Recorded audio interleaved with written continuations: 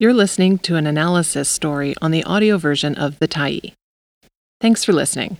The Tyee is a nonprofit newsroom that is funded by our audience. So if you appreciate this article and you'd like to help us do more, head on over to support.thetyee.ca and become a Tyee builder. You choose the amount to give, and you can cancel anytime. We Need a Revolution in Clean Indoor Air.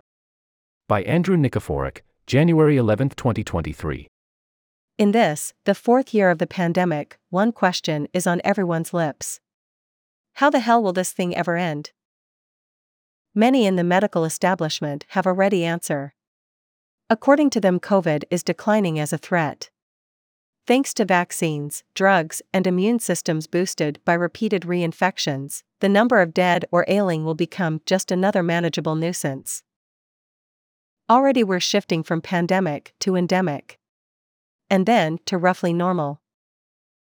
But the past tells us plagues generally end messily, conclude at different times for different classes and regions, and don't fade into obscurity until something dramatically changes in the ecology of the pathogen's transmission or how people live alongside the disease.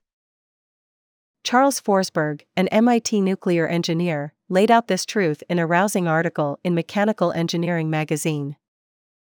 Historical amnesia is what Forsberg called the general assumption that plagues are short-term events conquered by vaccines and drugs. History, he wrote, has shown that most diseases are stopped by shutting down disease transmission, not late-arriving vaccines or hospital treatments, and that the most enduring way to stop transmission is via engineered public health systems such as water treatment plants and mosquito control districts. In other words, plagues don't tend to end until their human hosts re-engineer the environment that allows them to thrive.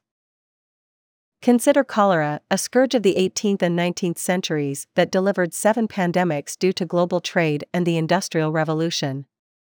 That plague didn't stop ravaging the working poor of Europe until engineers improved water treatment and wastewater disposal.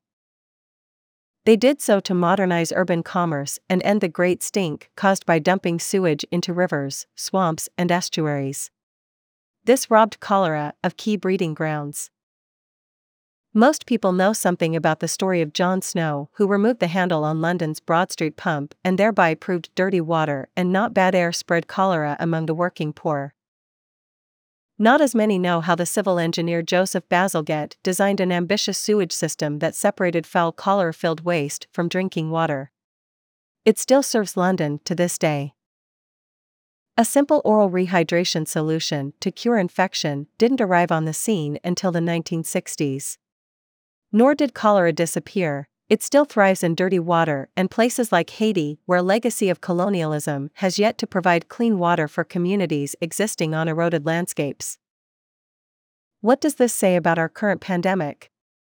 Forsberg doesn't think the COVID pandemic will disappear until engineers address the niche the virus favors: dirty air in crowded indoor spaces, a product of modern buildings designed to save energy. Unlike our ancestors, global citizens spend 90% of their time indoors, often breathing air rich in viruses, chemicals, particles, and CO2. From Forsberg's perspective, the only way to close the door on this pandemic is to provide clean air the way engineered systems supply clean water. Forsberg is not alone in this blunt and practical assessment. Thousands of engineers and physicists who understand air chemistry now support better indoor air filtration and ventilation as our way out of relentless viral waves and chronic hospitalizations. One civil engineer, Richard Corsi, who has spent his life trying to improve indoor air quality, even designed a $60 box fan that draws circulating air through filters as a pandemic fighter. Thousands of citizens have built them. And yes, they work. A brief history of engineered survival. Unfortunately, the prescription to cleaner air has been overshadowed by too much faith in drugs and the rapid development of vaccines, a historical first, as the true way out of the pandemic. There is no doubt that vaccines, particularly boosters, have dramatically lowered the death toll, but they have not stopped viral transmission, viral evolution, waning immunity, or vaccine hesitancy. But when it comes to pandemics, history shows that they largely perform as a backup squad. Dramatically lowering transmissions remains a key goal because of the certainty that some who contract and survive the virus will have debilitating long COVID, and allowing the virus to circulate freely speeds its mutation. Beyond cholera, more historical examples aren't hard to find. Yellow fever, a viral pathogen carried by mosquitoes and introduced to North America by the slave trade, didn't stop killing masses of people until the 1900s. When its ravages threatened the construction of the Panama Canal, engineers got to work once mosquitoes had been identified as the carriers. Mosquito brigades poured oil on standing water to limit the insect's reproduction. Other troops of fever fighters fumigated homes with pesticides. A vaccine didn't appear till the 1940s. Typhus, a bacteria carried by the human louse, dogged European armies and slums for 4 centuries. It defeated Napoleon and nearly crushed Lenin's Bolshevik Revolution in Russia. Over several decades, bathtubs, soap, cotton underwear, and insecticides eventually conquered the louse and gradually reduced disease transmission. But typhus didn't vanish. It remains a potent history maker and can reappear wherever events crowd displaced people into cramped quarters. The Black Death started reshaping Europe in the 1300s and showed up every decade or so after over the next 300 years. So why did deadly outbreaks caused by a bacterium carried by fleas, lice, and black rats roll on for 3 centuries? Historians are still debating the plague's demise, but engineering may have made a key contribution. Quarantines and isolation probably played an important role, as well as changes in climate, clothing, and human nutrition. But society also changed the nature of home construction. A 14th century dwelling was typically covered by a thatched roof, which provided ideal living conditions for black rats and fleas. Eventually, after a wave of monstrous fires visited many European cities in the 17th century, homes of that sort were replaced by brick structures and slate roofs. At the same time, an invasion of brown rats, which prefer sewer living, displaced Europe's black rats. So, actual changes in the conditions of living probably brought an end to the Black Death by eradicating its most fertile conditions. Vaccines and antibiotics that can cure bubonic plague came much later. And yes, the disease can still be found around the world in rodent populations, just waiting for another opportunity. Pathogens recede, they don't vanish. Today's clean indoor air movement. So Forsberg's point is elegant and correct. Physical changes in how we eat, dress, house, and interact with the world can dramatically alter disease patterns and even end pandemics. If pandemics usher in new ages of re-engineered human living, what does COVID invite of us? Nothing less than a revolution in clean indoor air, say experts who have been pointing in that direction for some time.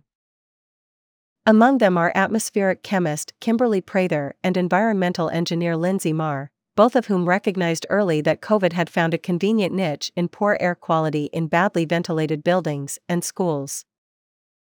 That would make sense, given the virus wasn't being spread by heavy droplets as the medical establishment first believed, but light aerosols that floated through a room like a fog or smoke.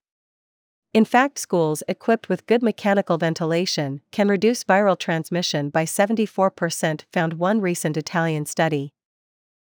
The complexity scientist Yanir Baryam also recognized earlier than most public health experts the importance for focusing on critical parameters such as clean air, testing, and masks, which act as individual air filters. Why? Because all have ability to choke viral transmission if scaled up properly. There are lots of different ways to top a pandemic, but they all begin with empowering people, noted Baryam. The clear air movement has begun to make progress. The American Society of Heating, Refrigerating and Air Conditioning Engineers has published a document calling for better air quality as an effective means of reducing viral transmission. The government of France ordered new CO2 standards for school classrooms, because high CO2 levels not only indicate low air exchange, but also high COVID levels. Coincidentally, a research paper by Harvard Medical School's Edward Goldstein released last month and not yet peer-reviewed concludes that in France children between the ages of 10 and 19 years played the greatest relative role in propagating Omicron epidemics, particularly when schools were open. Indoor air expert Corsi, now Dean of Engineering at UC Davis, believes that vaccines and antivirals are really important. But this pandemic is not going anywhere until we get serious about lowering the inhalation dose, folks, he recently tweeted. Doing so is not rocket science. It's technically simple and just a matter of human will. Corsi also believes that the pandemic is already changing attitudes about indoor air quality. Suddenly, the public and policymakers are in tune with what happens inside buildings. The public is now learning about ventilation and filtration. There are a lot of people who have never worked in indoor air quality who have been world-class outdoor air pollution researchers, and they're suddenly really interested in indoor air quality, Corsi told Chemical and Engineering News earlier this year. Christina Pagel, a British health expert with a background in math and physics at University College London, recently told the US scientist Eric Topol that cleaning the air in public spaces is essential.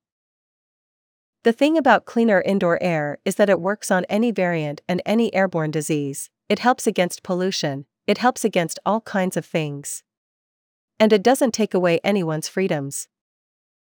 If so, why have nations with tremendous capacity for designing, building, and installing a new generation of ventilation and filtration systems been slow to act?